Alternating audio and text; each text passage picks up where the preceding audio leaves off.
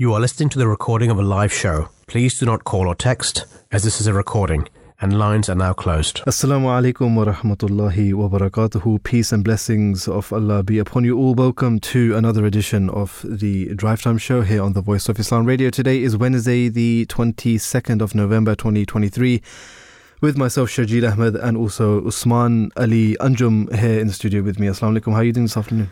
I'm good. How are you today? I'm good. Thank you so much for asking. What we're going to be talking about is quite interesting. And if you guys are familiar with the Voice of Islam, we have spoken about these topics in the past as well. Especially both of the topics are very relatively important. But the first topic, if you were listening this morning to the Voice of Islam, to the breakfast show, we also spoke about this as well. And that is what we're going to talk about in the first part of the show, the first hour. We're going to talk about world conflicts, the rise of humanitarian crisis. Just before we actually get into that, in the second hour, we're going to be talking about something which is very, very dear to us Ahmadi Muslims, and which is basically the core of our religion, which is the Holy Qur'an. And we're going to be talking about that. Different things in regards to that. Obviously, there is so many different avenues that we can actually go through and actually talk about when it comes to the Holy Qur'an. But just to give an example, we can talk about prophecies. We can talk about different prophets which came before and how we take heed from that. How that's a lesson for us in the present time and in the future. How Allah the Almighty has mentioned in the Holy Qur'an different events that are going to happen, which have already happened, some things which are going to happen in the future, and some things which if we look at, we begin to wonder that 1400 years ago, how did a man living in a desert, right, surrounded by literally nothing, if this is not the word of God, if this is man-made or man-written or man-dictated, how can he say all of these things? How can he prophesize all of these things? Things which occurred during his lifetime, things which occurred years later, centuries later, in fact in this day, and like I mentioned, in the future, until the end of time as well. But a little bit more about that a little bit later on. Firstly, as I mentioned, we're going to be talking about world conflicts and the rise of humanitarian crisis. Just before we actually start this topic, before we start this segment, I just want to say that, whatever we say, we do want to, we don't want to say anything which is biased. Yeah, from the very outset, I just want to say that we are going to be unbiased. We're not sort of taking sides when we talk about conflicts. Obviously, when there is conflicts happening, if there is injustice, then we need to call that out. And that is our duty. Wherever we see injustice, whether that's done by superpowers, whether it's done by a small nation, whether it's done by a world leader, whether it's done by the West, whether it's done by the East, whoever does or portrays themselves as being nice, as being a good leader, as being a good person, but then on the other hand, they what they do is that they are very unjust, they're cruel, and they do a lot of things which are against human rights. And that is what we're going to be talking about today. If you want to get involved with us, the number to call in as always is 0208 687 7878. You can also get in touch with us via our socials at Voice of Islam UK, but the lines are open. Please do give us a call and tell us what you think about this. Tell us who is to blame and what is or how we can actually come about this and resolve the issue as well. We'll talk about this a little bit later on as well, how we can resolve this issue, because this is the Voice of Islam and Islam has the answer to all of these questions. But as the sun sets on our troubled world today, we gather here to confront the stark reality of devastation left in the wake of conflicts that stench far and wide. And the stench actually reaches far and wide because it's such a long stretch that we can actually understand from this and from previous conflicts that this is not something which is which has just come about right now. This has been happening for so long, and the sad reality also is that sometimes we see that nations don't take heed from previous lessons. Isn't it? We see what happened before. We had World War One. What happened after that? We had World War Two. It hasn't even been a century. It hasn't even been 100 years since World War Two, but still, it seems as if history is repeating itself, and that is a sad reality, isn't it? Yeah, of course. I mean, even today, I think there's a lack of understanding of the effect and the widespread devastation that's going to be a result of this. And I think maybe we haven't grasped the human cost of these global conflicts. In terms of Islam, if we look at the current world conflicts, we should just ask ourselves, under what circumstances are we engaged? Are we allowed to engage in a war which is just? Yeah. So, I mean, in the Qur'an, we're told it's for self-defense. For example, in chapter 22, verse 40, it said, "Permission to fight is given to those against whom war is made, because they have been wronged, and Allah indeed has power to help them." There again, it's about if you've been wronged, and it's not a thing of, to gain any materialistic or any worldly benefit. Yeah, exactly. It's more just in self-defense. Exactly. And that is something to remember as well, that permission is only given to those, according to the Holy Qur'an, permission is given to those people who have been wronged. They've been kicked out of their houses, they've been exiled, excluded, boycotted. All of these things have been given to them, and the way that they reacted was that they showed patience. And then Allah the Almighty, after a very long time, granted the early Muslims, after 13 long years of persecution, He granted them permission to not go out there and wage war, but to defend themselves. And if there was a nation, if there was a people, if there was a tribe, if there was any particular organization who actually came and tried to invade them or hurt them or attack them in a face of war, then the Muslims were allowed to defend themselves. And that is when permission to fight was granted.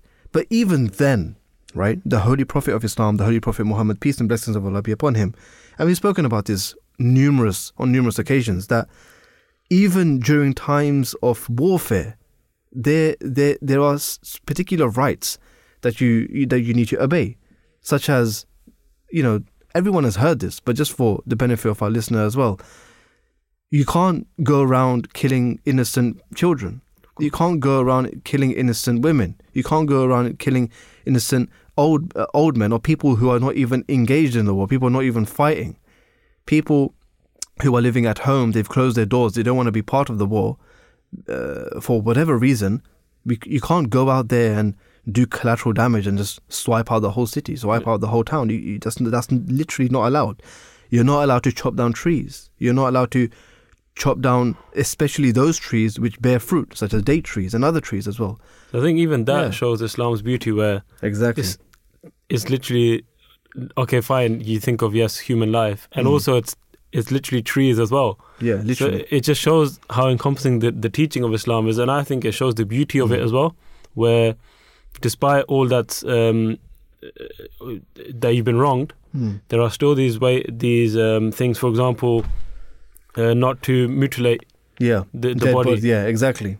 So this just, from whenever I read it, these things are sort of things that just show the beauty of the religion and the teachings, that and how complete and encompassing it is, that every aspect is taken in, and it's then given the solution, and how it's then given the solution to every aspect of your life and every sort of condition or state or anything that could occur. Any scenario that you're faced with. Just like you said, Islam has the solution for that. Whatever problems that we are facing, that we are looking at right now in today's day and age, right? Whatever we look at, whether it's in the Middle East, whether it's in Eastern European countries, whether it's in the southeastern, China Sea, or that whole belt there as well, wherever tensions may be, Islam will definitely have the solution for that. And something which is quite interesting as well, we spoke about this in the morning today, but because there's a lot of false information and misinformation, fake news, whatever you may call it, right? Wrong information particularly. Now, there's a lot of that regarding Islam. And one of the good things, or a silver lining you can say, out of this conflict is that people who didn't know anything about Islam, apart from what the newspapers, the media, the tabloid newspapers, all of these press media, whatever they portrayed, because they have their own agenda, isn't it? So whatever they said about Islam, that is what they thought about Islam. But one of the silver linings of this conflict or this war is that they have actually said that, look at the people of Hamas, look at the people of Gaza, look at the people of Palestine, and look at their resilience, look at the way that they are showing patience. What is in their religion that teaches them this? So they opened up the Holy Qur'an, they've looked at it, they've said, this is such a wonderful teaching, and they've acknowledged and they've accepted the fact that, this is a beautiful teaching, and there's nothing like this, nothing like what they were actually told by the media. So, like I said, this is one of the silver linings, sort of light at the end of the tunnel, or one thing that, one positive thing that we can actually take out from this. But just to give a little, before we get even deeper into the topic and then talk about the solutions, what we can actually do. Of course, this is one of the solutions, like we just talked about, like we just said, that even if the Muslims were allowed to go to war, it was because of the fact that they were wronged, because of the fact that they were persecuted, and all of these different things that we listed. But the way that they actually went into the war, there were rules, conditions for that as well. Now, we see that Israel or other nations, when they go to war with a particular nation, right, especially when it comes to the Middle East, there's a lot of collateral damage. They drop a bomb, and then the whole town or city, whatever, gets destroyed. Most of it gets destroyed. And there's people in that. There's, hospitals which are getting bombarded. There's even mosques, churches are getting bombarded as well. But what does it say in the Holy Qur'an? The Holy Qur'an says that if this permission to fight this defensive war wasn't given, then these, churches, these synagogues, these cloisters, these mosques where the remembrance of Allah, the Almighty, is done the most, they will be destroyed. There won't be any sort of religion left. So this is why the reason to fight was granted, so that the religion can actually prevail. And that is, that's just one of the solutions that we spoke about as well. But like I said, before we actually do that, some sort of, some history that we want to give to you guys as well. With the founding of the State of Israel in 1948, the story takes place in the middle of the 20th century. A proposal in November 1947 was made to divide Palestine into two states, one for the Jews and one for the Arabs. Now in Palestine, Jews made up just 30% of the population, and they controlled less than 5% of the region that was historically Palestine. However, they received 55% of the land under the United Nations proposal, and that is what happened. And then obviously everyone knows the rest, but the plan was turned down by the Palestinians and the Arab supporters, and the Zionist movement agreed that the idea, because it supported the creation of a Jewish state on Arab land. However, they didn't like the suggested borders and wanted to take over more of the historic, the actual place which was Palestine, the country which was Palestine. Now, by 1948, the Zionist forces took control of many villages, cities, making many Palestinians exile their homes, leave their homes. Even they literally kicked Palestinians out of their homes, even though the British mandate was still in place. Where's the justice in that? Where is the justice in? There is no justice in that. Now, by 1949, over 700,000, right? That's near a million Palestinians had been made refugees, and more than 13,000 had been killed by the Israeli military. Now, Israel had over 78% of the historic Palestine, and the remaining 22% became known as the West Bank and the Gaza Strip. Obviously, there's one's a little bit in the east, one's a little bit in the west. Now, thousands of Palestinians were forced to leave their homes, flee their homes because of this historic event, which also laid the basis for the decades-long conflict. And now we see is happening again.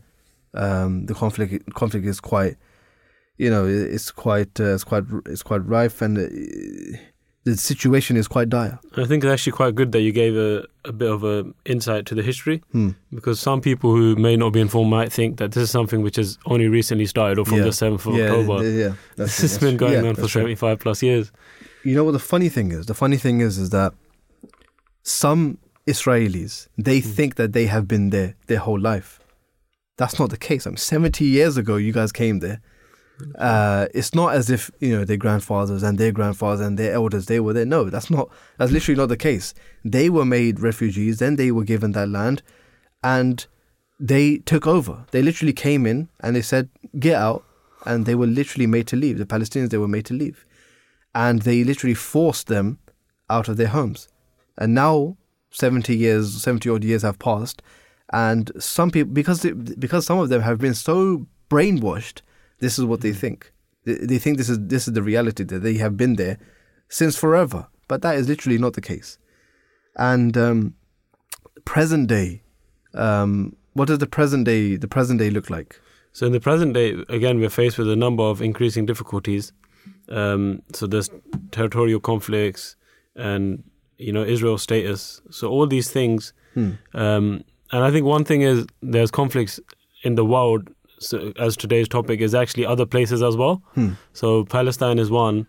There's also the Horn Africa. So there's other ones. Yeah. And but in terms of the one that we're still focusing on, Gaza is still under attack and West Bank is still under control. So I think that's and I think again here we should, if we were to implement Islamic teachings, that's probably the only way out of this difficulty and to solve this issue. Over 1,400 Israelis and 13,000 Palestinians have died just in the last 3 weeks. That is so. Literally. I mean, you can just tell by these statistics that how dire the situation actually is. Now, according to the United Nations Relief and Works Agency, they said that nearly 600,000 internally displaced are actually sheltering in 150 UNRWA facilities, which is the United Nations Relief and Works Agency, with nearly 420,000 seeking refuge in 93 of the agency's shelters in Middle Khan Yunis and Rafah areas, which are further towards the southern parts of the area. Now, this is an increase of around 14,000 civilians in just 24 hours. So these are literally, I mean, obviously we can go on and on. I mean, more than thousands have been reported missing and are presumed to be trapped or dead under the rubble as well. The largest medical facility in Gaza, Shifa Hospital, is now treating around 5,000 patients, many times beyond this normal figure, which is just under 1,000. So they're doing more than double, triple that as well. So that's literally what the situation is over there. Let's speak to our guest who's on the line with us to tell us a little bit more in regards to this. Michael Yoshii, who is a retired medical Methodist clergy in the California and Nevada Annual Conference of the United Methodist Church. He's also the co-chair of Friends of Wadi Fuqin, which is an international partnership with the Muslim Palestinian village of Wadi Fuqin, located in the Bethlehem, the Beitul Laham district of the West Bank. Peace be upon you. Good afternoon and welcome to the show. Good afternoon. Peace be upon you as well. Thank you so much for joining us. Can you provide an introduction to Friends of Wadi Fuqin and the specific focus of your organization in relation to the conflicts which is happening in Palestine? Sure. First, I would like to express my deep condolences to any of your listeners who have lost loved ones in Gaza. Also, there's been killings in the West Bank as well, and so just wanted to make sure that we take a moment to remember them. And thank you for that. For me, it's important to make that spiritual connection to those who are really grieving today. Absolutely. And in the last several weeks. Friends of Wadi Fuqin is a partnership that we started among United Methodists in the United States, particularly in the state of California, with this small agricultural village of Wadi Fukim. It's located in the Bethlehem district in the West Bank, right on the Green Line. Wadi Fukim has been impacted greatly by the illegal settlement of Batar Elite, which has been upon village land over the years since 1980s. And the settlement has a population of 60,000 and it's expanding to 100,000, in contrast to the village, which has a population of about 1,500, primarily farmers in the agricultural village. The village is a very beautiful place. I've been there, over a dozen times now during our partnership, and, has a very tranquil life, if not for the life under military occupation and the continuing land confiscation that continues to take place for the expansion of the settlement and its infrastructure, as well as property demolitions, which take place periodically, really limiting the people there from really living their life fully. Our partnership, as I mentioned, started in 2009, and we have 3 areas of work that we do. One is in community development. We support projects in the village that are there to help support the development of the village in ways that we can support them. We commit to taking trips to the Holy Land. We frame it as Holy Land pilgrimages with a Palestine narrative and exposure, as we always make sure to visit the village, and then we visit other Palestinian communities as we have opportunity to do so. And then thirdly, we do advocacy work primarily here in the U.S. To advocate for the halting of the expansion of the settlement, as well as the land confiscations and property demolitions. Right now, as we can see, the West Bank and Gaza are connected because of the military control of Israel over all of Palestine. And while our eyes are on Gaza, and deservedly so because of the thousands that have been killed, we are focused on our support for the village of Wadi located in the West Bank.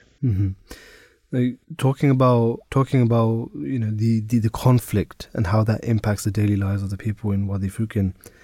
Can you tell us a little bit more in regards to this as well, and what are some of these specific challenges that they are facing? We spoke a little bit about this before as well, but if you can give some more insight in regards to this. Yeah, with the current situation now, since October 7th, the village has been on a lockdown.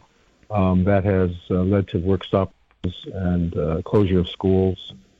They have very limited access to shopping. They usually would go to Bethlehem, about a 10-minute drive to Bethlehem for shopping, for groceries, and they have very limited access for that because of the lockdown. They've had flying checkpoints set up, limiting their leaving the village. The settlers have been given arms. The mayor of Batar Elite was shown to distribute arms to them. There have been drones hovering over the sky, and also recently there were olive harvests going on in the village, but they were harassed by soldiers who came into the village and took their olives, took their tools, and would not let them basically do their harvesting for the season. And one of the farmers was actually beaten up. And then just a few days ago, there was 2 homes that were demolished, and a marble factory that was also demolished in the village.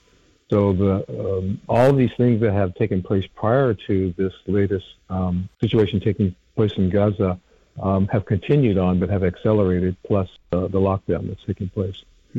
Now, we understand that Friends of Wadi Fukim is involved in environmental conservation efforts, but how are these environmental issues interconnected with the conflicts?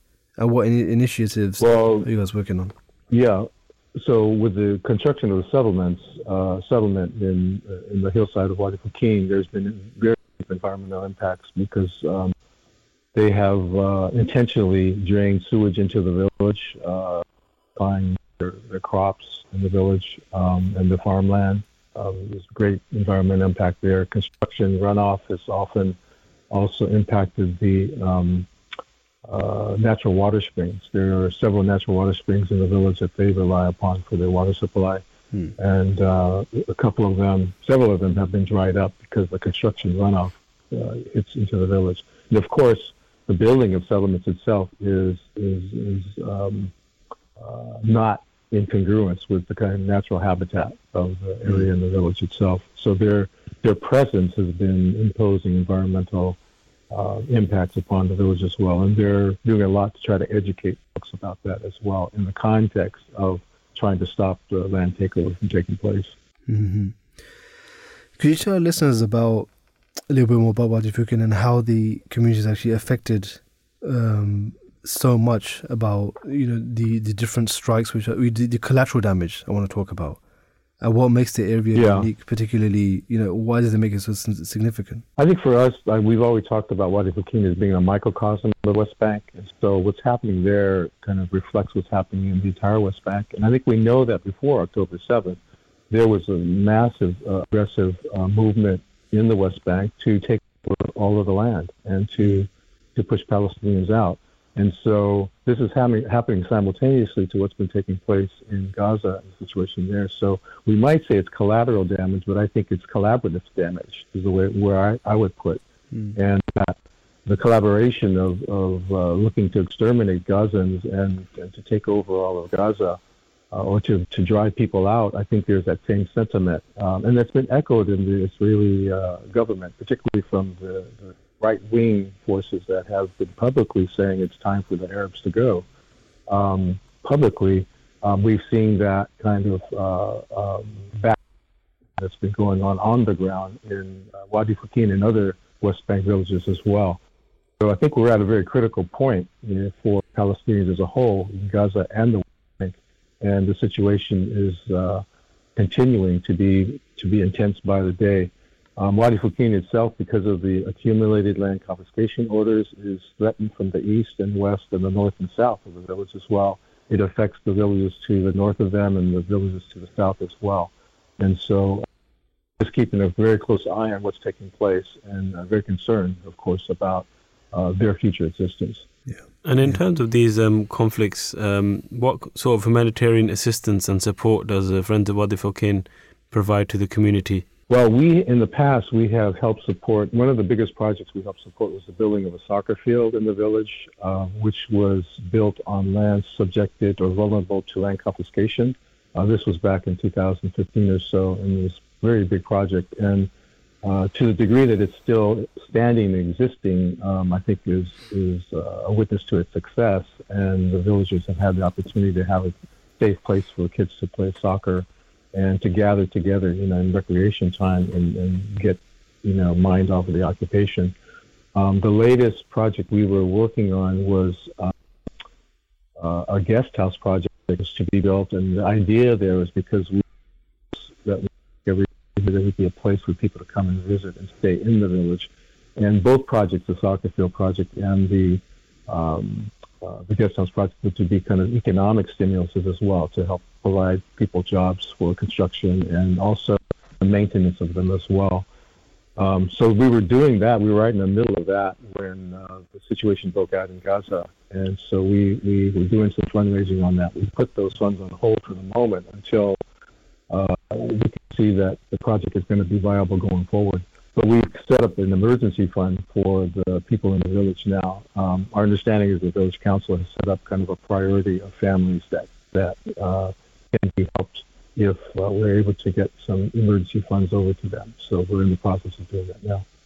And in terms of the challenges, so what sort of challenges does the Friends of Wadi Fukin face in his work? And do you think there's, or do you feel there's any positive opportunities for any positive change on the horizon? Well, we've been working with our congressional reps. I think I sent some information to your production team about 12 members of Congress that weighed in on the situation of Wadi Fukin, the property demolitions, the land confiscations, and they wrote a letter to the State Department in July of this past year addressing that and calling for an immediate halt to those taking place.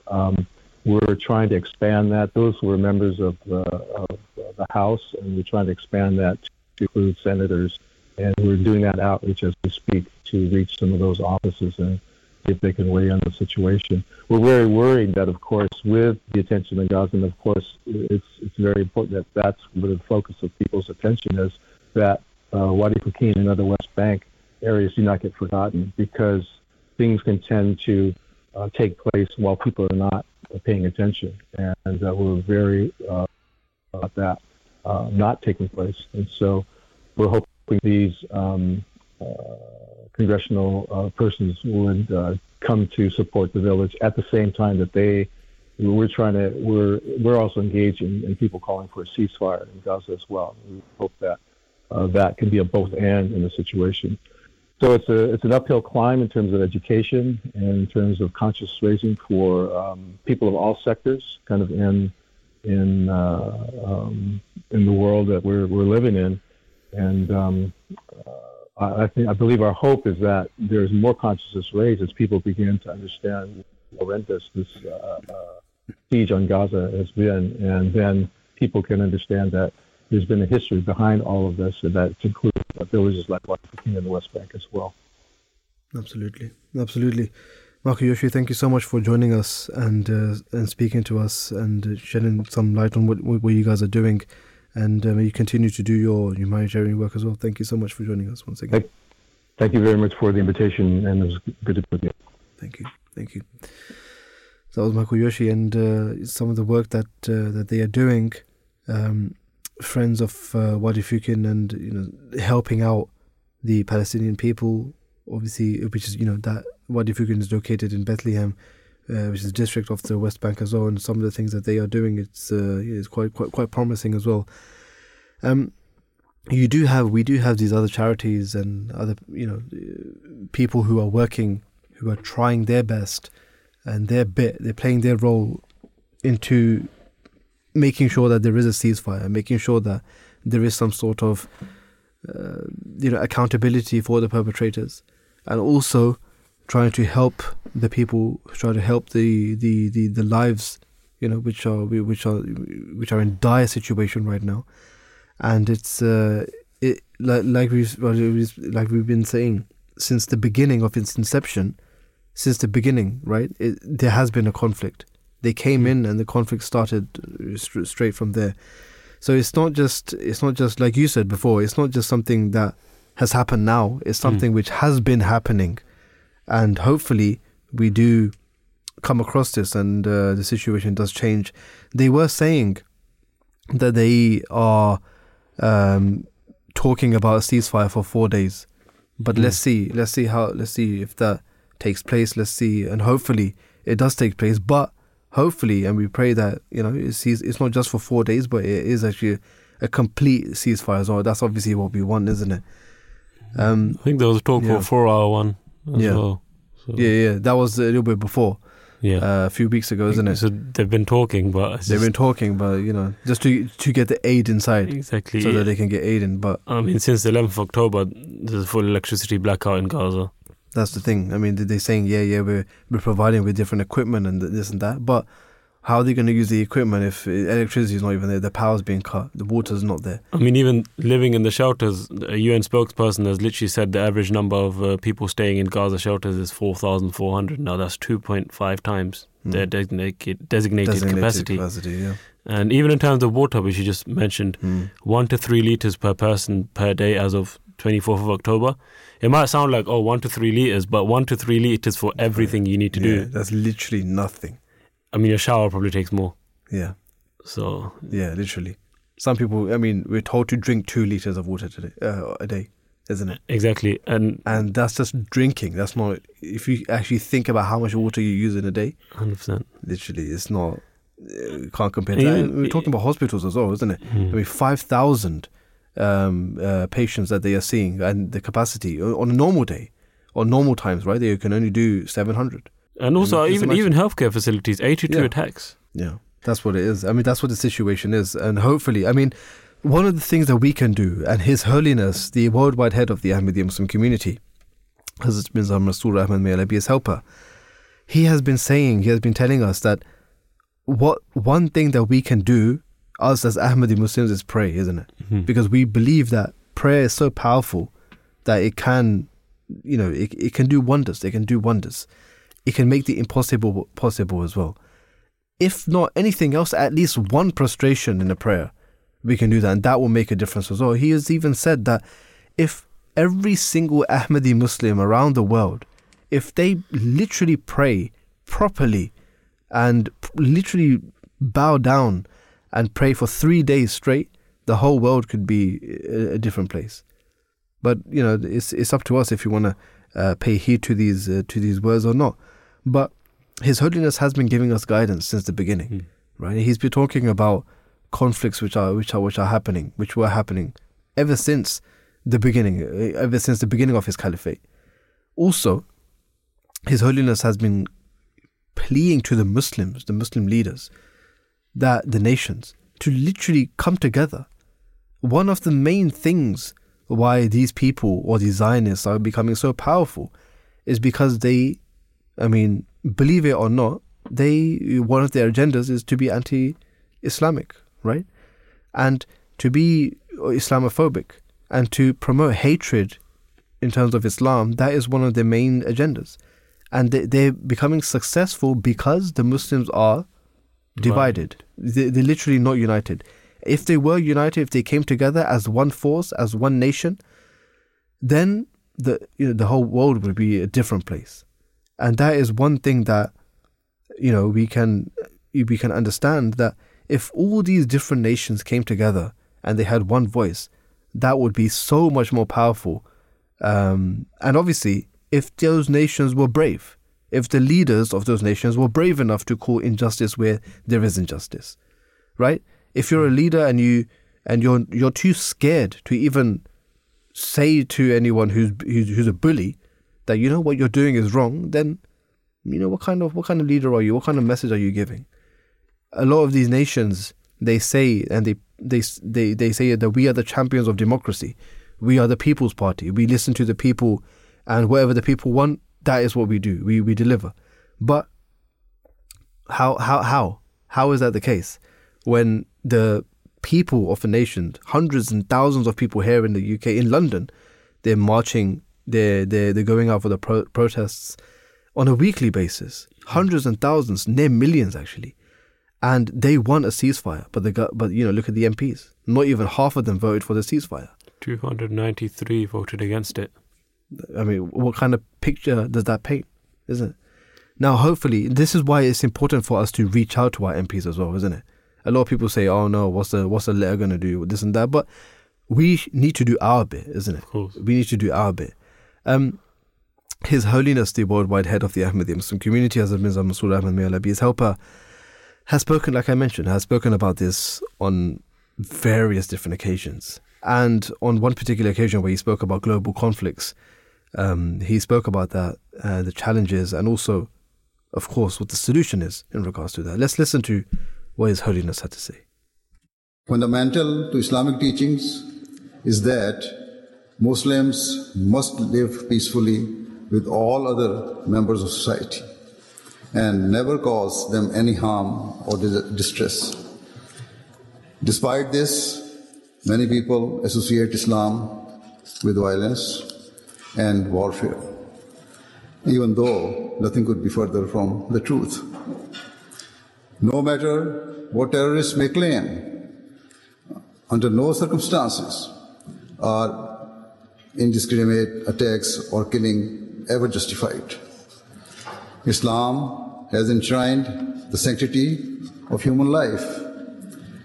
In chapter 5, verse 33 of the Holy Qur'an, which states, "Whosoever killed a person, it shall be as if he killed all mankind, and whoso gave life to one, it shall be as if he had given life to all mankind." What a clear and categorical statement this is. Often people query why there were wars in early Islam. Similarly, they ask why terrorism is being perpetrated in Islam's name. In order to answer this question, I always cite two verses of chapter 22 of the Holy Qur'an, where permission for a defensive war was first given to the early Muslims. In chapter 22, verse 40, Allah the Almighty states, "Permission to fight is given to those against whom war is made, because they have been wronged, and Allah indeed has the power to help them. In the subsequent verse, the Qur'an outlines the reasons for which the Holy Prophet of Islam, peace be upon him, was granted permission to engage in warfare. Chapter 22, verse 41 states, "Those who have been driven out of their homes unjustly, only because they said, 'Our Lord is Allah.' And if Allah did not repel some men by means of others, there would surely have been pulled down cloisters and churches and synagogues and mosques where the name of Allah is oft commemorated. And Allah will surely help one who helps him. Allah is indeed powerful, mighty." What do these verses prove? Certainly, they do not give Muslims the license to inflict cruelties or to seek the blood of others. Instead, they establish the duty of Muslims to protect other religions and to guarantee the right of all people to believe in whatever they desire, free from any form of compulsion or duress. Hence, Islam is that religion which has forever enshrined the universal principle of freedom of religion, freedom of conscience, and freedom of belief. Therefore, if today there are so-called Muslim groups or sects that are killing people, it can only be condemned in the strongest possible terms. Their barbaric acts are a complete violation of everything that Islam stands for. Let it be clear that such people have no knowledge of the faith they claim to follow. For example, Mr. Seven Mary, a lawyer representing one of the terrorists involved in the Brussels and Paris terrorist attacks, recently gave an interview to a French newspaper in which he described his client as having no real knowledge of Islam. Indeed, when asked if he had ever read the Qur'an, his client readily admitted that he had not and had merely read an interpretation online. Furthermore, a research paper published by the Royal Institute for International Relations in March 2016 also concluded that the terrorists who identified themselves as Muslims had little or no knowledge of its teachings. Regarding the profile of young Muslims who have been radicalized and perpetrated attacks in the West, the report states their acquaintance with religion thought is undoubtedly more shallow and superficial than their predecessors, as is their acquaintance with international politics. Further says, injustice was often a starting point with their predecessors' journey towards extremism and terrorism. This has now largely been overshadowed by personal estrangement and motives as the primary engines of their journey.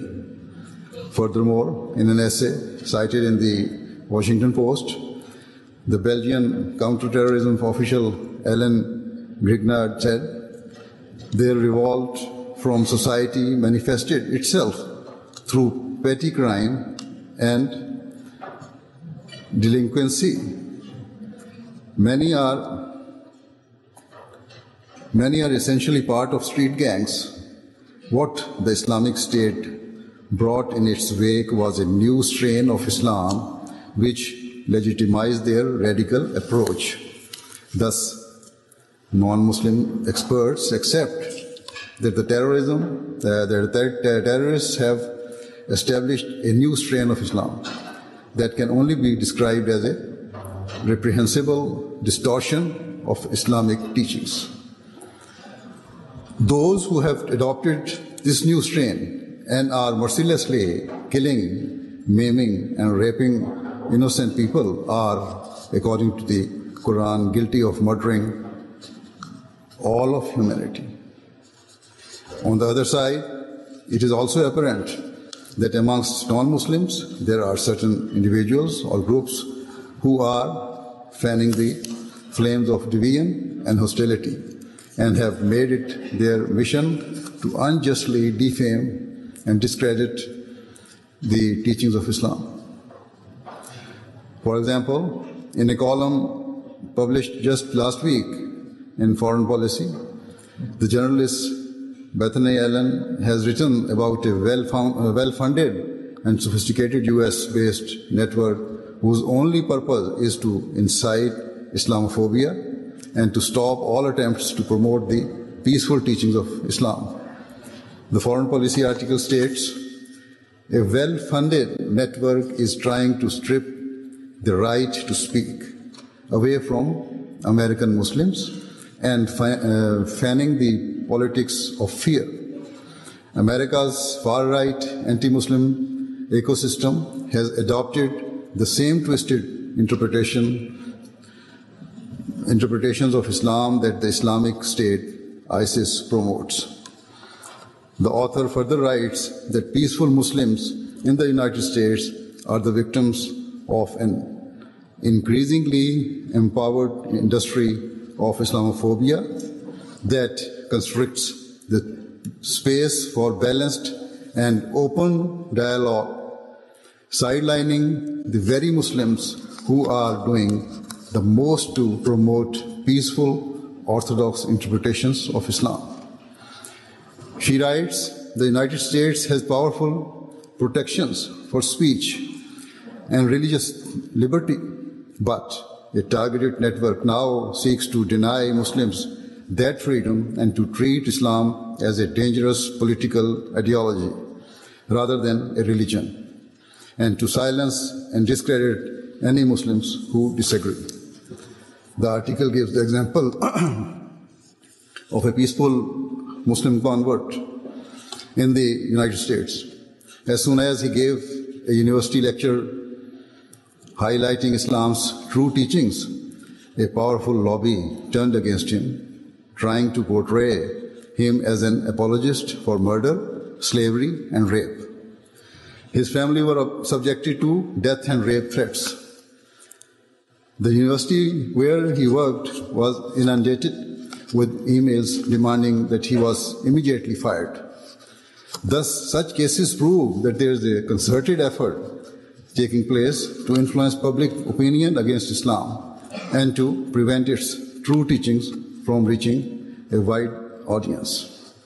Based on her research, the author concludes by saying, in the process, they are denying Islam the same functional rights that Christianity enjoys and silencing the very people best poised to reconcile Islam with modern American life, which may be the very point. Regrettably, we often hear politicians and leaders making needlessly inflammatory statements that are beholden not to the truth, but to their own political interests. For example, in a speech last year, when running for president, Dr. Ben Carson, who is now a cabinet member in the new US administration, described Islam not as a religion, but as a life organization system. Furthermore, speaking about the founder of Islam, peace be upon him, Dr. Carson said, what I would suggest is that everybody here take a few hours and read up on Islam. Read about Muhammad, peace be on him. Read about how he got his start in Mecca. Read about how he was seen by the people in Mecca, not very favorably. Further, he says how his uncle was influential and protected him. When his uncle died, he had to flee. He went north to Medina. That's where he put together his armies and they began to massacre anybody who didn't believe the same way they did. I agree with Dr. Carson, only to the extent that I too suggest that people take the time to read the true teaching, the true character of the Holy Prophet of Islam, peace be upon him. If they study impartial texts, they will see for themselves that the Holy Prophet, peace be upon him, was never involved in the massacre of non-Muslims, and that such claims are a complete affront to history. The truth is that, as a consequence of many years of sustained and bitter persecution, he and his followers were driven out of his hometown of Mecca and forced to migrate to Medina, where they lived peacefully alongside the local Jewish people and other tribes. However, the disbelievers of Mecca did not let the Muslims live in peace, and instead aggressively pursued them to Medina and waged war, seeking to destroy Islam once and for all. It was at that critical juncture in Islam's history that Allah, the Almighty, permitted the Muslims to engage in a defensive war. This permission was granted as the verse of the Qur'an cited earlier attest, in order to establish the universal principle of freedom of belief. Hence, the allegation that the Holy Prophet, peace be upon him, was a belligerent leader or a warmonger is an injustice and cruelty of the very highest order, and such false claims can only grieve the hearts of the millions of peaceful Muslims worldwide. So that was an audio clip of one of the speeches of His Holiness, the worldwide head of the Ahmadiyya Muslim community, the fifth caliph of the promised Messiah, upon whom be peace, Hazrat Mirza Masroor Ahmad, may Allah be his helper. And like we've been saying, he has been talking about this, the problems, the divisions, and also the solution for that. Of course, during the scope of Islam, during the course of his caliphate as well. And with his words of wisdom, we are coming towards the end of this part of the show. But before we do that, His Holiness once said in another place that rather than seeking conflict or fostering hatred, Islam has only ever instructed Muslims to knock down the walls of hatred that divide mankind and to build bridges of love and compassion in order to unite it. In short, at every level of society, and across all communities and peoples, Muslims have a duty to spread peace. And this is what our motto is as well, isn't it? Love for all, hatred for none. That is the motto of our community, the Ahmadiyya Muslim community. And we are trying to preach the teachings of Islam to the wider public so that they understand that Islam is a religion of peace. And with this message, hopefully we can win the hearts of people. We don't want to win territories. We want to win the hearts. And we will do that with love so that people can understand and realize their Creator, Allah the Almighty. And then, of course, once they do that, then they can fulfill the rights of mankind. And all of this has been given to us in the Holy Qur'an, which is the book for the Muslims, which is given to the Muslims, but of course it's for the whole world. It's for the whole of mankind until the end of time. And that is something that we're going to be talking about in the next hour. And so this actually draws a conclusion to this part of the show. Thank you so much for listening. And of course to our guest who took time out and spoke to us. But join us after the news break as we will go into our second topic, which is about the Holy Qur'an, as I just mentioned. If you want to contact us, 0208 687 7878 is the number for you to call. But join us after the news. You are listening to the recording of a live show. Please do not call or text, as this is a recording, and lines are now closed. Assalamu alaikum wa rahmatullahi wa barakatuhu. Peace and blessings of Allah be upon you all. Welcome back to the DriveTime show here on the Voice of Islam Radio. We're talking about the Holy Qur'an in this part of the show, and in particular, the avenue that we're going to be talking about, or the specific topic that we're going to be talking about, is miracles of the Holy Qur'an. Of course, we can even when we talk about miracles, we can talk about so many different things. When it comes to miracles, when it comes to the writing, the way that it was revealed, how it was revealed, the different steps in way in which was revealed, the different renderings, the different readings of the Holy Qur'an. Of course, it's an ocean which doesn't have it's an endless ocean, what I can say. And by the way, it's an ocean that God Almighty has said He will protect. It's an ocean that God Almighty said He will protect. And the absolutely. word is the same for more than 1400 years. It's not been changed. And even if, God forbid, there was no scripture left, because we've got people who've memorized it, within days it could be put back together. Exactly. And which other book can that be done for? No other book can. None. There's literally no. Even when you talk about holy scriptures, if you talk about the Torah, if you talk about the Injil, the Gospels, the whole Bible, any other book, the Sanskrit or wherever, Guru Babaji Nanak Sahib or whatever, any other book, Guru Granth Singh or whatever, all of these other books, if they were, obviously, God forbid, if they were all burnt and finished or demolished or whatever, right? If they ceased to exist, how many of them would actually be brought back? Exactly. There's so many different editions. And so many new changes in words. This and that, exactly, isn't it? But apart from the Holy Qur'an, there won't be any other book. And this is the beauty of the Holy Qur'an. So Allah, just like you mentioned, Allah the Almighty says that surely we are the ones who reveal this, and we are the ones who will protect this. And this protection of Allah the Almighty is a miracle in itself.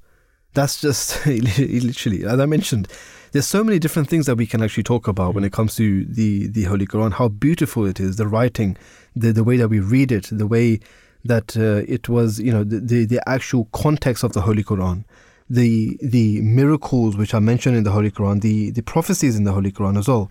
And that's actually something the Promised Messiah actually alludes to as well. So the Promised Messiah of the Ahmadiyya Muslim community, the founder, for those that are unacquainted, yes, he states, the clear miracle of the Holy Qur'an is the unlimited insights and fine points which it comprises. A person who does not admit this miracle of the Holy Qur'an is altogether deprived of the knowledge of the Qur'an. He who does not believe in this miracle does not estimate the Qur'an as highly as it should be estimated, and does not recognize God as he should be recognized, and does not honor the Holy Prophet, peace and blessings of Allah be upon him, as he should be honored. And that's in Izal So that is just one of the writings, or one of the extracts from his writings. And today we're going to try to unfold some of these remarkable insights of the Holy Qur'an and what it actually offers. And from the intricate workings of the cosmos, of the mysteries of the natural world, and the complexities of our environment, the Holy Qur'an has actually touched on various aspects of our universe in ways that were far ahead of its time. Like I mentioned before, that a man who was, living in a desert, right, and nothing was, around at that time, and literally producing a masterpiece. How can it be man-made? How can it be man-made? Who was the one who told him about all of these things? None other than Allah the Almighty himself. So obviously it cannot be man-made. And that is what we're going to be talking about. Of course, if you want to contribute to the show, you can always do so, because the lines are open. 0208 687 7878 is the number for you to call. And we would love to speak to you and hear you guys, what your opinions are and what different things that you have witnessed in terms of the Holy Qur'an. So let's speak to our first guest for this part of the show, Laiqa Bhatti, who has studied natural sciences at the University of Cambridge and works with the Ahmadiyya Muslim Research Association as a key speaker as well. Peace be upon you. Good afternoon and welcome to the show, Laiqa. Thank you, Jazakallah, for having me. Thank you so much for joining us. Just from the outset, can you just elaborate on how the verse, and we created you in pairs, aligns with biological concepts?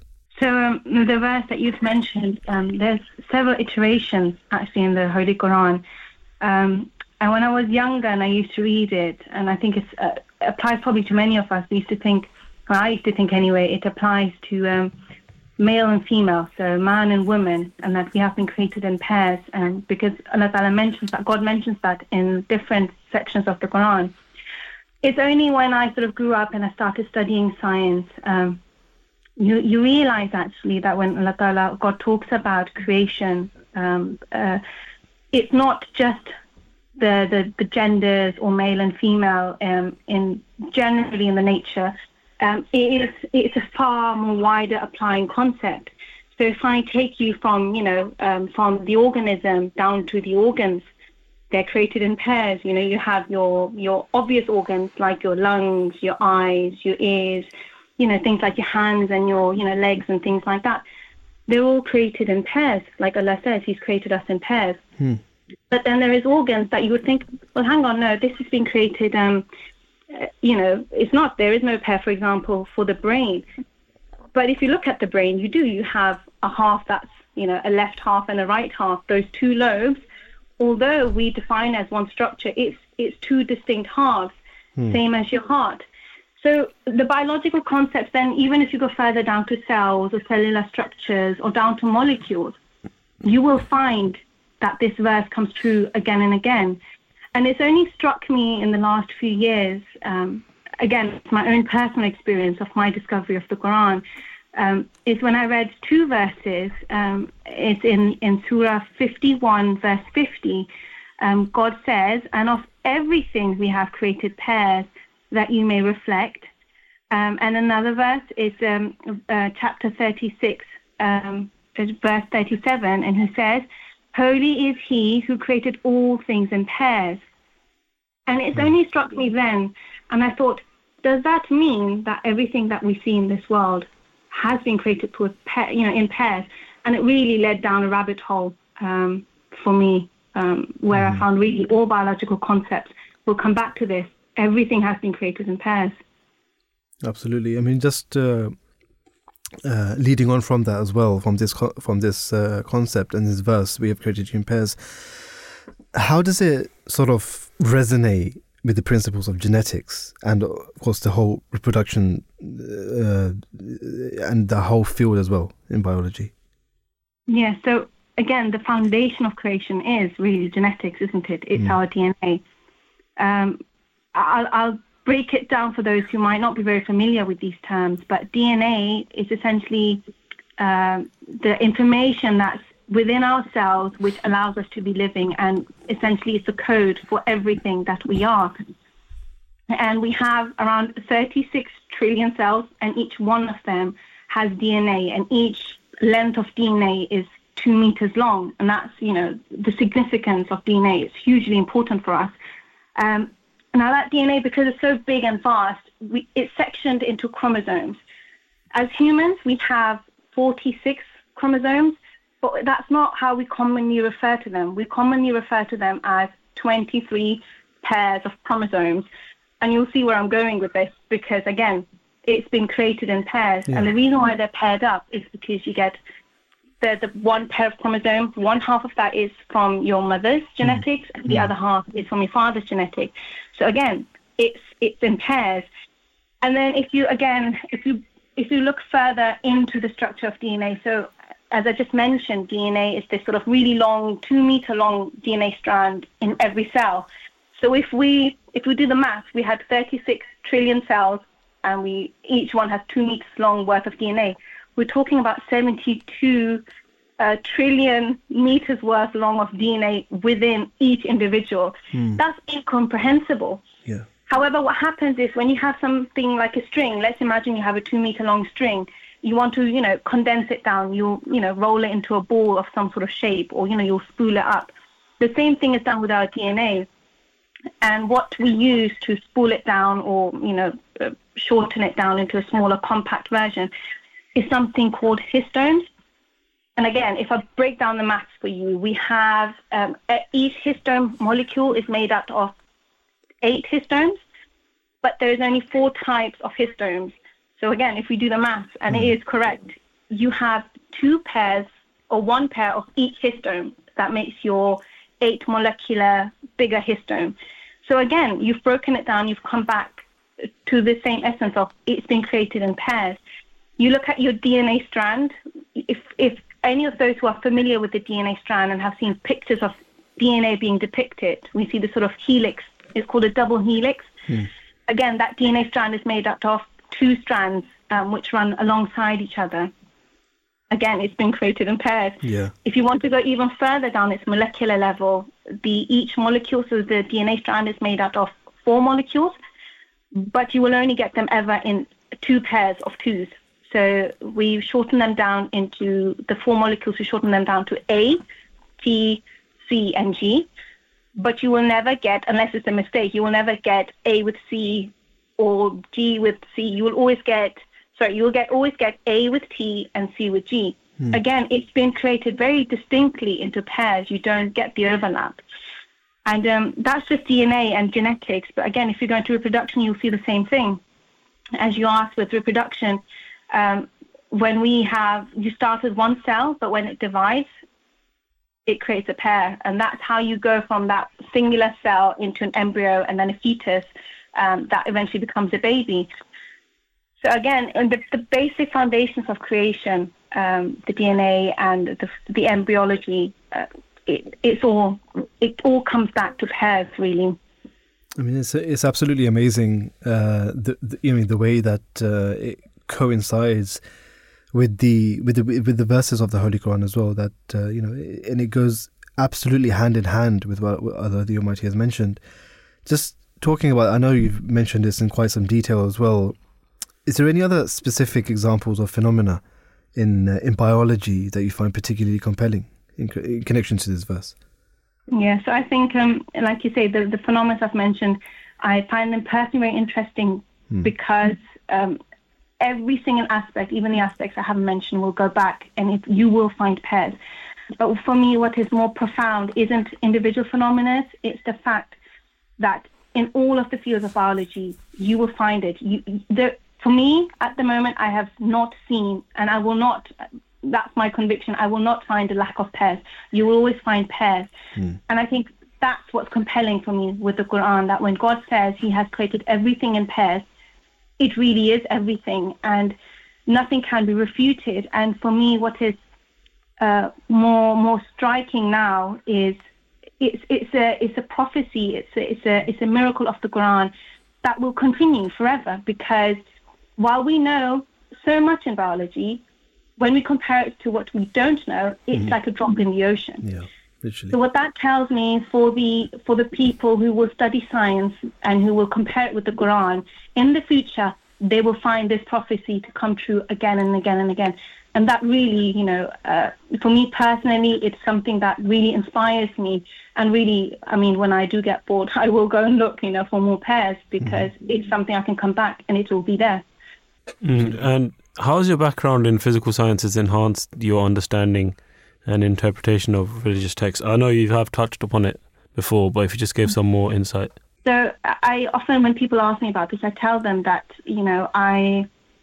when I started studying science, so when I took a real interest in science, it was purely because I wanted to find God in science. And now it's all reversed. I want to find science within God, and so now when I read the Quran and I look at these verses, really, if there's any insinuation of any link to science or biology or any of these phenomena, I will really ponder them and, they really get stuck with me and I think about them. But the beauty of the Quran is that what I can find or what I can't find will not be the same for anyone else. Allah Ta'ala has said, ponder again and again. God says, ponder again and again, because the miracles of the Quran are so vast that you can't stop. The moment you stop, the miracles stop. But until then, you will find them.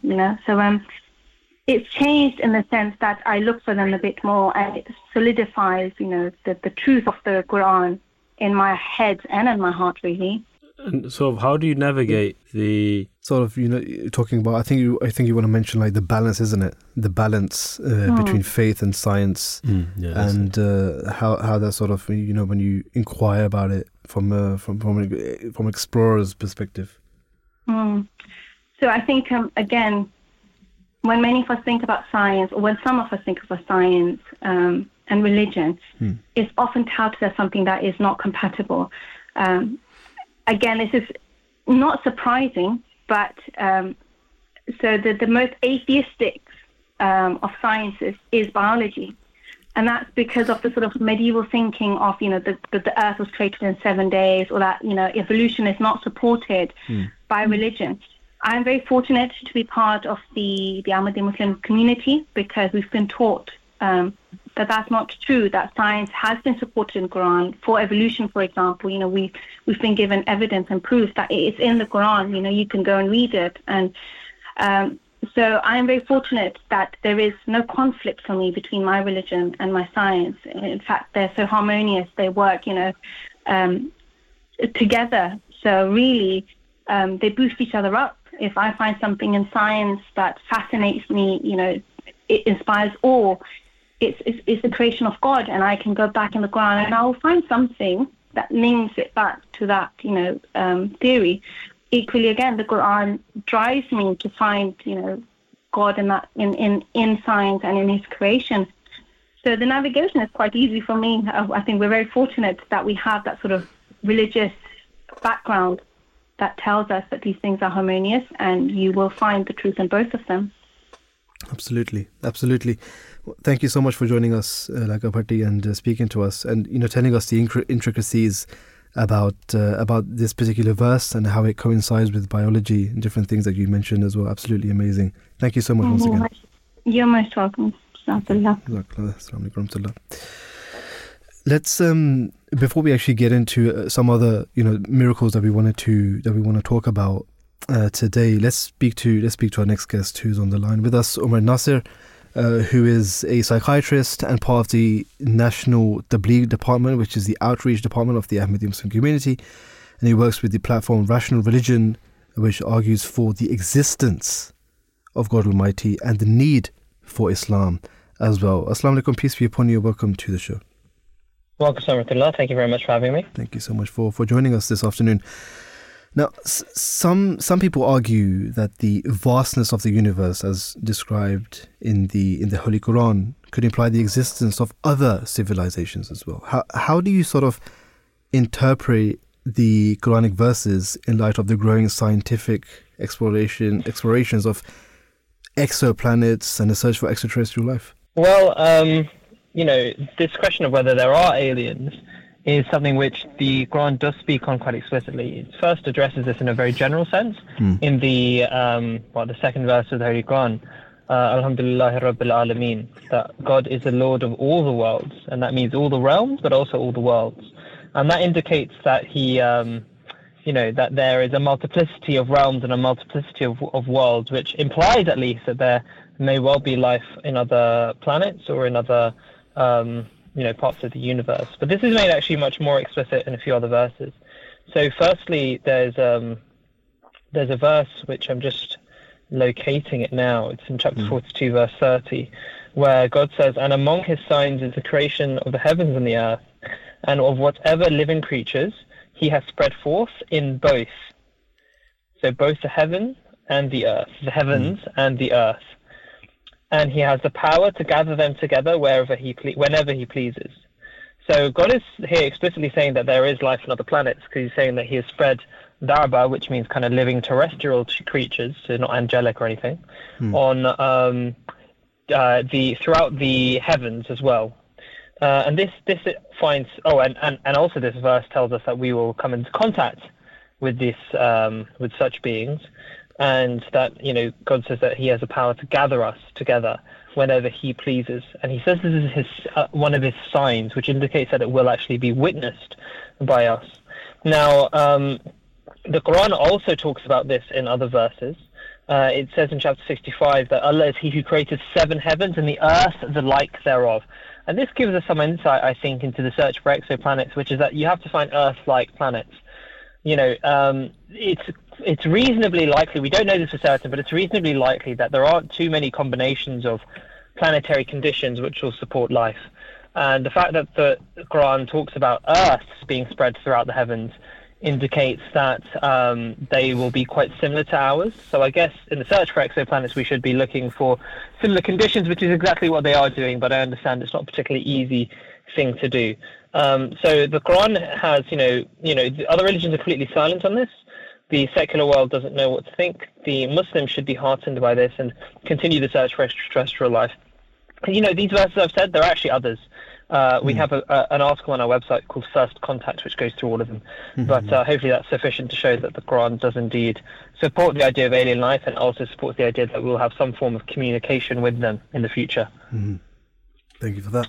And also, how do you navigate the tension between interpreting Quranic verses in a manner that aligns with scientific knowledge and the risk of retrofitting novel scientific ideas onto ancient texts? Well, I mean, at the end of the day, language is language. And if a meaning is inherent in the language used, then you constantly accuse it of being retrofitting. Because this is what people do. The verse very famously in the Quran about the Big Bang, or some form of Big Bang cosmology, people say, well, why didn't Muslims come up with this first, or why didn't they discover the Big Bang?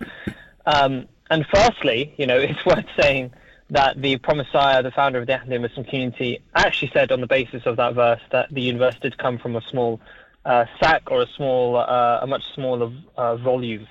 So he did say that. But scientific discovery is something that requires huge amounts of work in the scientific world. Right. So a 12th, 13th century, or even before that, Muslim scientists, they did lay the groundwork ultimately for Big Bang cosmology through all their advancements in astronomy and cosmology.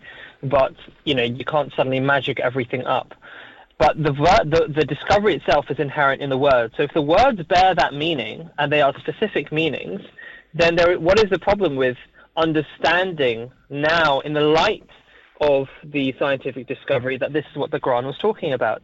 Because your eyes have been opened. In fact, God has opened your eyes, that this is what this verse referred to. When you read a verse and you don't have the scientific understanding yet, it's very difficult to conceive fully in your imagination how it will be fulfilled, because all of us are bound by our mental models of the world. And our mental models are informed by how we are educated. So if you're educated to understand the Big Bang, it's very easy to see that that's possibly how the world came to be. In fact, you're told it is so. Without that, it becomes harder. However, the Quranic verse is very clear, where it talks about the heavens and the earth were a closed-up mass, and then they were rent asunder. And then it says, and from water we made every living thing. So the verse is very clear that everything you see around you, the heavens and the earth, were a single closed-up mass, and it has the connotation of darkness. And therefrom, it was expanded outwards, or it was opened outwards. So it's not like it's a reach, and that's what we find with so many of these verses. It's not a reach. Secondly, I would say that there are many things in the Quran which, are predictive. So the embryology and how it talks about embryology has been found to be completely correct. We in rational religion have found that the Quran's discussion of mountains is something which only very recently was vindicated with the discovery of seamounts, and how seamounts reduce seismic activity. So you can't.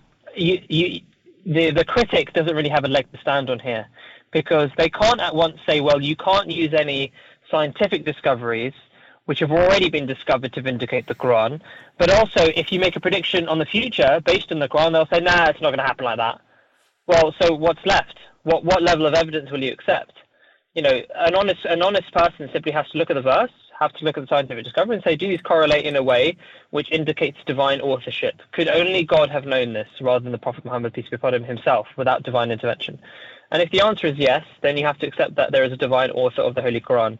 And this is something on our website. We have a rationalreligion.co.uk. We have a lot of work on. And in instances where there are apparent contradictions between scientific consensus and Quranic verses, how do you approach reconciling these differences within the framework of Islamic theology? Well, you have to be humble both in your scientific approach and your Quranic interpretation.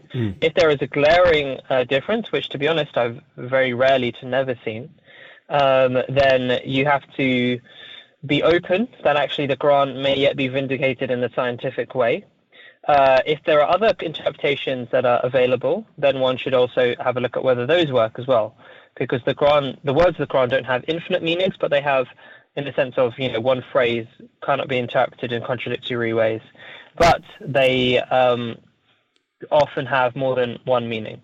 So if you're not sure about a particular physical interpretation, then is there another way it could be understood, i.e. spiritual interpretation? However, my experience is that actually the physical interpretation always comes true literally as well. This is something we discovered in our work with seamounts, as I mentioned. This was an issue for Muslims. They had been wondering, how is it possible that mountains can reduce seismic activities? And upon an analysis of how the Quran uses the words and an analysis of recent discoveries, it actually showed that the Quran was correct, and what was being taken as metaphorical or as a secondary meaning actually turned out to be completely true. So I would exhort Muslims to have faith in the physical manifestations of these verses as well. Absolutely. And to use them as a basis for research. Absolutely. Just coming towards different things which are mentioned in the Holy Qur'an as well, talking about the concept of adaptation and diversity amongst living beings. That's also quite evident, what the Holy Qur'an says as well. But how might this relate to the broader concept of natural selection in evolutionary biology? Now, talking about, is this, because a lot of people say that, blind selection, is this just blind selection as it's commonly perceived? What are some of the the verses of the Holy Qur'an which actually address this issue? Well, the Holy Qur'an talks about this again in that second verse of the Qur'an, Rabbil Alameen. Rabb means the creator, the developer, and the sustainer. So God is the creator, the developer, or the evolver of every realm. So this is supported in principle in the Holy Qur'an. In another chapter, actually several other chapters, this is made more explicit. In the chapter of Noah, God says that we have created man in stages. Do they not see, or rather it says that they have created man in stages. It says that we have been grown from the earth like the growing of vegetation. So these are very explicit mentions that man has not been created all at once. He's been created through a gradual process, and it likens the evolution of man as a seed being put in the earth and then growing into something much mightier.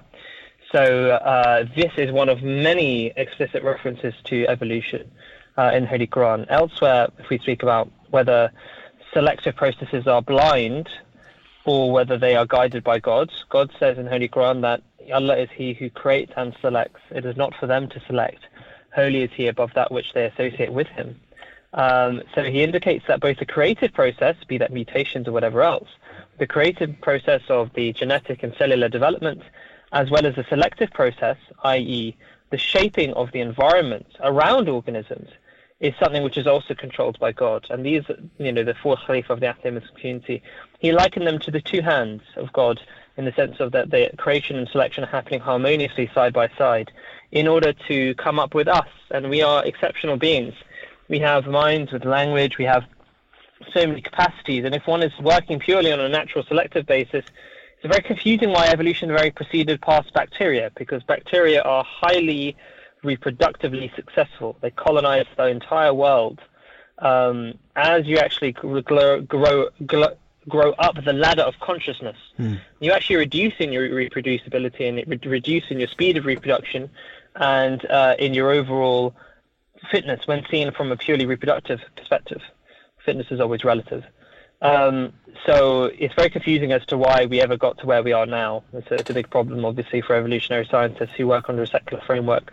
And the obvious interpretation is that there is a guiding hand behind this. And this is what Alfred Russel Wallace, the co-founder of modern evolution, along with Darwin, ended up saying. He was initially thought that these processes were happening blindly, and by the end of his life, as for instance collected in his book The World of Life and other books that he had, he believed fully that there was complete direction and complete control by God in the evolutionary process. So this Wallacean evolution is what Islam teaches, and or rather accords with. And our recent article on rationalreligion.co.uk about evolution, it's on the front page still, goes into this in extreme detail, if anyone wants to read that. I mean, we encourage all of our listeners to actually go onto the website, which is, where's it, www.rationalreligion.co.uk. .co.uk. So we encourage everyone to go on there and read these articles, go through these articles as well. But thank you so much, Umar Nasser, for joining us and speaking to us. Thank you so much for having me. I really appreciate it. It's been great. Thank you so much. Jazakallah.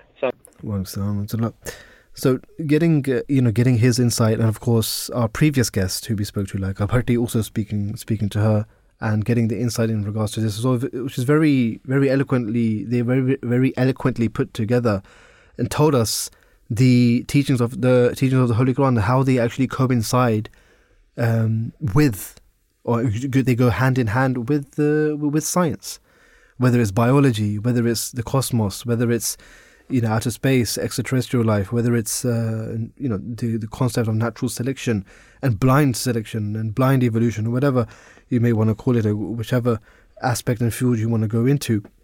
The Holy Qur'an has actually laid down the principles and given us detailed analysis in regards to this as well. So it's very, very important that we understand what the Holy Qur'an is saying, what the Holy Qur'an is trying to tell us, and obviously, if we are interested in any of these fields, go into them and do more research. And whatever the Holy Qur'an has mentioned, if some things have not come true yet, or we don't think, or we haven't got the equipment to actually assess that this prophecy or this this verse of the Holy Qur'an has actually come true, it might come true with your research as well. But obviously, if there is anything that you would like to tell us, maybe you've come up with something, maybe you want to tell us something that you found fascinating or interesting, 0208-687-7878 is the number for you to call. Talking about the universe, and we touched upon this with Umar Nasser as well, but in regards to this, the Holy Qur'an challenges the skeptics with the verse, "Do not the disbelievers see that the heavens and the earth were a closed up mass? Then we opened them out." This is in the Holy Qur'an, chapter 21, verse 31. And this verse very intriguingly describes the universe originating from a singular dense point, a concept remarkably similar to the Big Bang Theory in modern cosmology, suggesting an initial state of singularity that later expanded.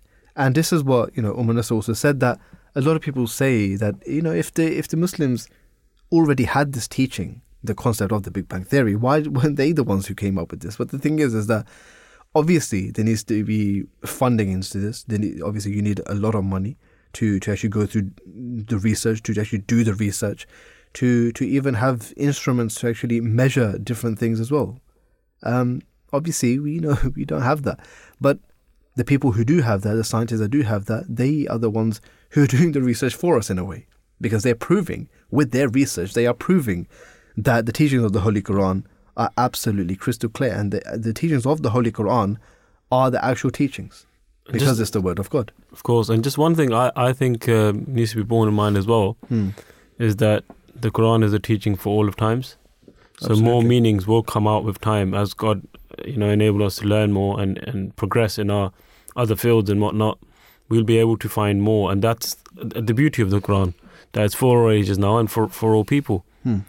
And so there might be a thing where you might think, oh wait, why didn't we know this about this before, or now we're finding out about this in science, but why is it that now we're raising the well, actually it was there before, but with the other sort of progress that we've made, we've been able to we've been able to correlate that and just further enhance the beauty of the Qur'an. And what another thing which our previous guest spoke about as well, Umar Nasser, that obviously your concept of the world is how you perceive the world, isn't it? When the Holy Qur'an was revealed 1400 years ago to the Holy Prophet Muhammad, peace and blessings of Allah be upon him, and obviously when he received those verses of the Holy Qur'an, he told them to the companions. Now there are different prophecies in that which were fulfilled during his lifetime. Some of those prophecies were fulfilled after his lifetime. Some of those prophecies were fulfilled, thousands of years later. Now, this particular verse of the Holy Qur'an, that a 10-month pregnant camel, right, will be abandoned. The Arabs in those days, they couldn't even imagine about this. You probably couldn't even think about, how this would happen. Because to them, the only mode of transport was camels. Obviously, yes, there were horses as well, and donkeys as well in some other places. Yes, that's true. But because they were living in a desert, because they were living in Arabia, the main mode of transport, the best mode of transport was camels. Now, if somebody told someone in those days that, a 10-month she-camel who's pregnant, right? Pregnant for 10 months, she's going to get abandoned. No one's even going to look at her. The Arabs will think, are people going to go mad? But the thing is that was a prophecy for the latter days.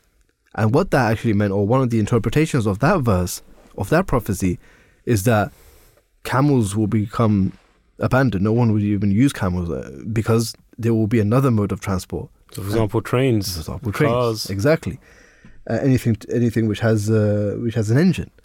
And that is, so it's very interesting that the way that you perceive the world, obviously when it was the Islamic Renaissance, you can say, and when Muslim scholars, scientists, mathematicians, physicians, doctors, all of these people, they were, it was a boom at that time. But obviously, the technologies that they had and the technology that we have in the 21st century is a big difference, right?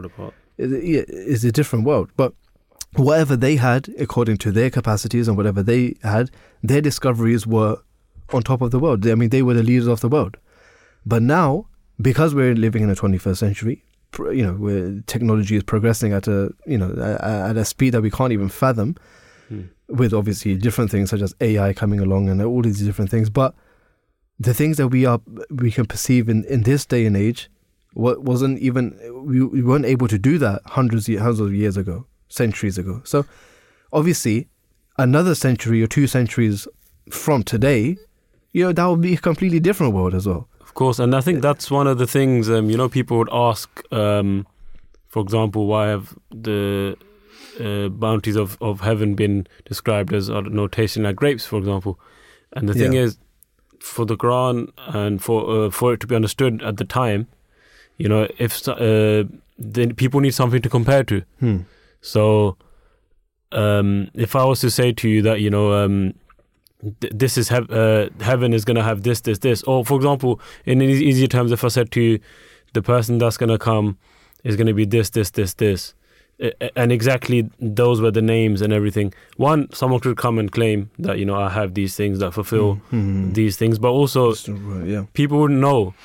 Whereas if you give characteristics or something people can relate to, they'd understand. And I think that's another beauty of the Quran, that where it's given examples, where it's given explanations, it's used similarity to things that people could relate to, and that were thought of as good and sort of they could compare to and understand better. Absolutely. Let's speak to our next guest who's on the line with us, Mahedah Raja, who's a PhD candidate at King's College London, currently carrying out research in different stem cell states and a particular interest in bioinformatics. Thank you so much. Peace be upon you. Good afternoon and welcome to the show. Jazakallah for having me. Thank you so much for joining us. Now, talking about specifically the creation of man, we've spoken a little bit about this with our previous guests as well, but in a different way.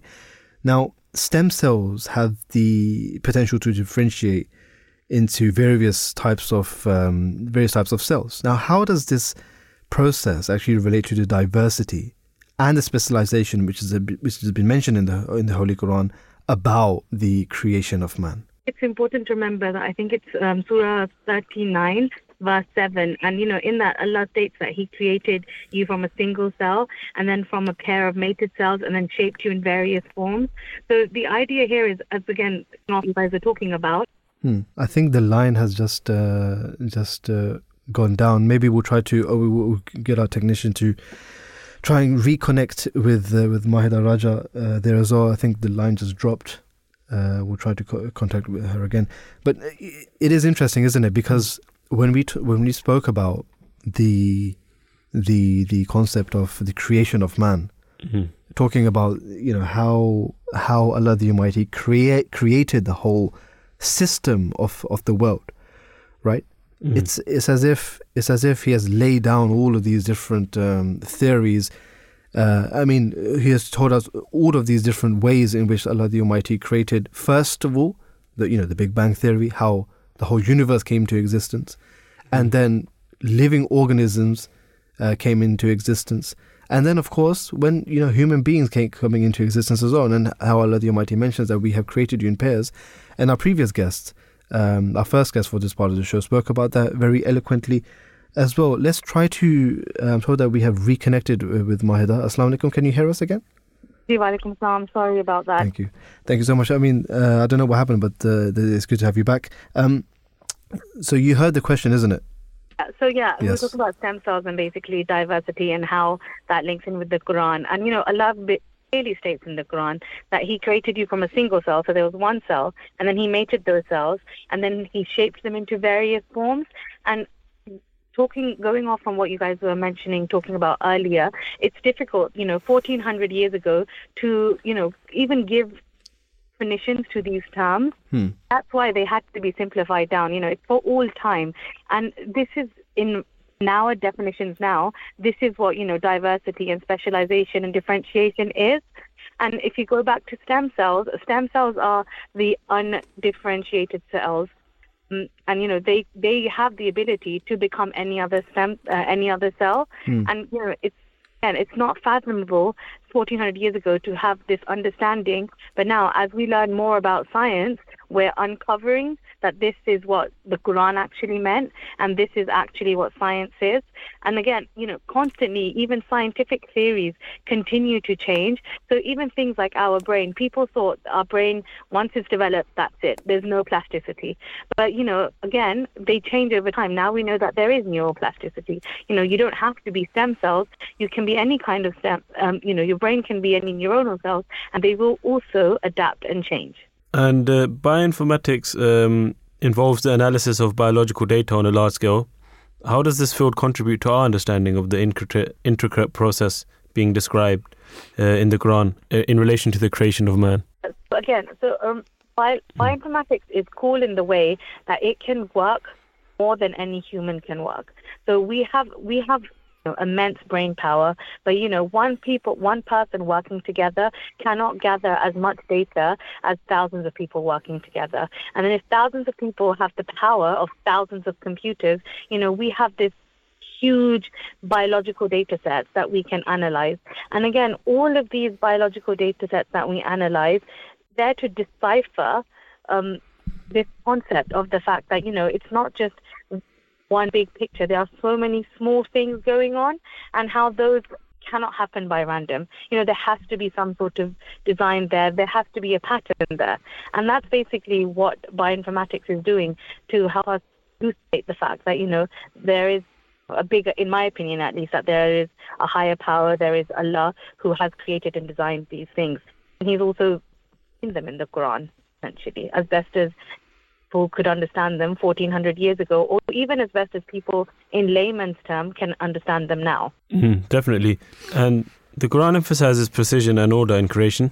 So how does your work in bioinformatics reflect or contribute to our understanding of the precision mentioned in the Quranic verses related to embryology? Yeah. So again, I think there's a verse in the Quran which literally says we have created everything with measure. And with bioinformatics, literally all of our algorithms, all of our data is analyzed literally by looking at the specific orders, and understanding that even if we change milliliters, not even milliliters, like micromilliliters of hormones or the environment around, it can have a huge impact on anything. It kind of goes back to even the Big Bang theory, which you were talking about earlier. They say that if the Big Bang was seconds afterwards, it would have created a completely different world that we live in, where the earth might not have even been. So it's examples like this which show that, and it's bioinformatics, it's data analysis like this which show that this is in fact the case. Again, it's not one person doing it, it's thousands of computers doing it. And so they're developing this, sophisticated computational algorithms and analyzing huge data sets. And it's our work to then understand what the patterns are. And those patterns often show very precise, to the microliter changes having a huge impact on how you look as a whole. They really, we encourage young mothers to take folic acid, for example. Technically, very small tablet with barely anything, barely any folic acid in it. But if you do not take that, your child or the potential child has, issues. It could have issues with spina bifida, which is basically their whole backbone not developing. So it's, tiny amounts of positions that we could not even conceive, but now they are coming to light because of bioinformatics.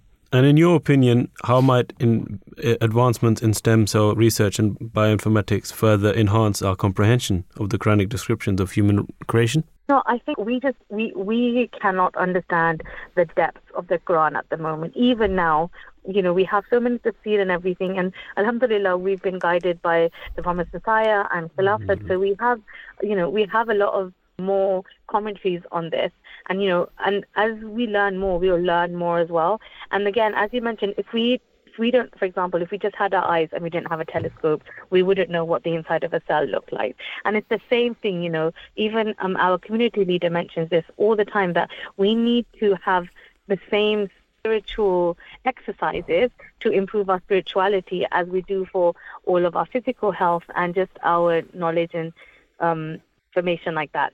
So I think it's the same thing, is like, as the more we discover and the more scientific theories that come to light, then the more we will understand that this is what the Quran meant. It's where we can start making the links better. But it requires, a lot of research. It requires a lot of money. And it's something that people don't actually tend to focus on. So, science is still very secular. People do not think religion and science can mesh. So again, it will take scholars who are both religiously inclined but also want to find scientific proof to be able to see what the advancements are. So for example, in stem cells, there's a new discovery almost every single day.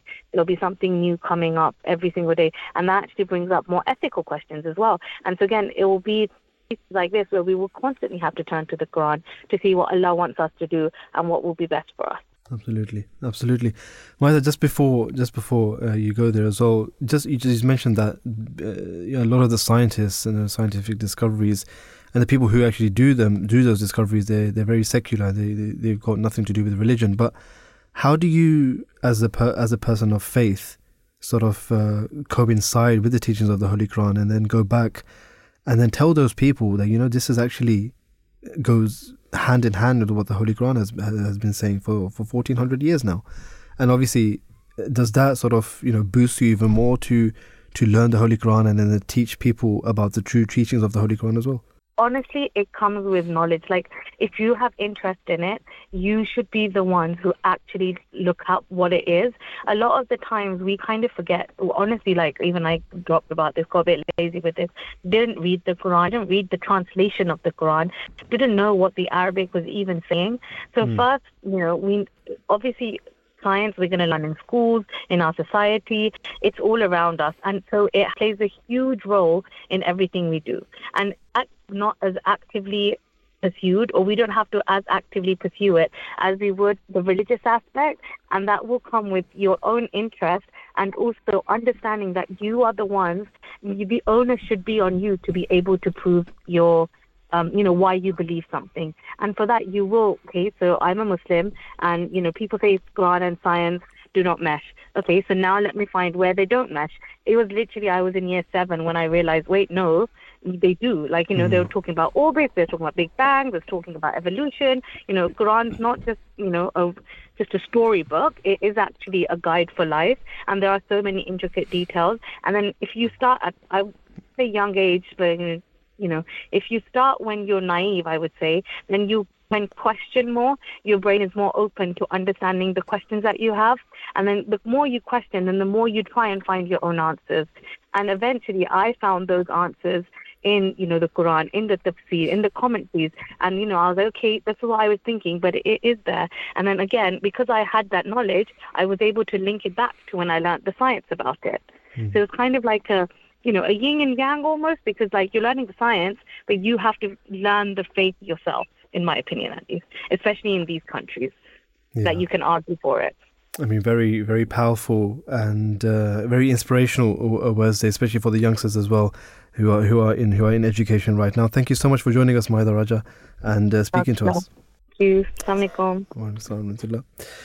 So, obviously, all of our guests this afternoon spoke very eloquently about the teachings of the Holy Qur'an and how, when it comes to science, it proves that whatever the Holy Qur'an has been saying, or the science proves that whatever the Holy Qur'an has said is true.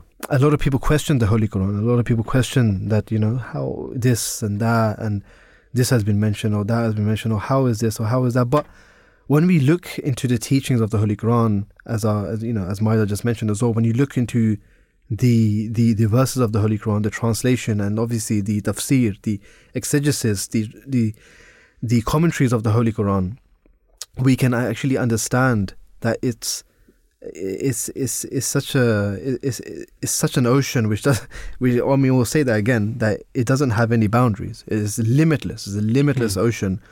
In fact, Allah the Almighty even mentions in the Holy Qur'an that there are so many signs of Allah the Almighty that if the whole oceans, all of the water which is on earth, if that was made into ink and one was to write down all of the signs of Allah the Almighty, the oceans will finish, the ink would finish, but the signs won't finish. Even if you brought more oceans to help it. I mean, that just proves that whatever has been mentioned in the Holy Qur'an ultimately leads to our recognition of Allah the Almighty. And that is the sole purpose of our creation, isn't it?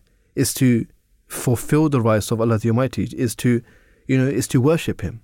That is why we actually came into this life. Allah the Almighty gave us this life so that we pray to Him, so that we recognize Him. And obviously, if we recognize Allah the Almighty, if we give Him His due rights, we will ultimately be giving, or we should be giving, mankind, humans, animals, all the creation, their due rights as well. So fulfilling the rights of God and fulfilling the rights of the creation. That is how the promised Messiah, upon whom be peace, actually described the reason of religion, or the purpose of religion as well.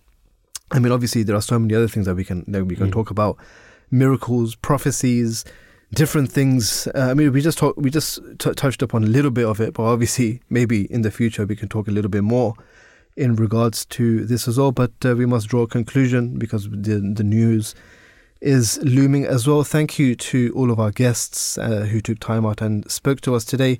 Obviously to our producers, our researchers, the technical department, of course you as well, Usman Ali Anjum. It's been a pleasure presenting with you. Until next time, Assalamu alaikum wa rahmatullahi wa barakatuhu. Peace be upon you all.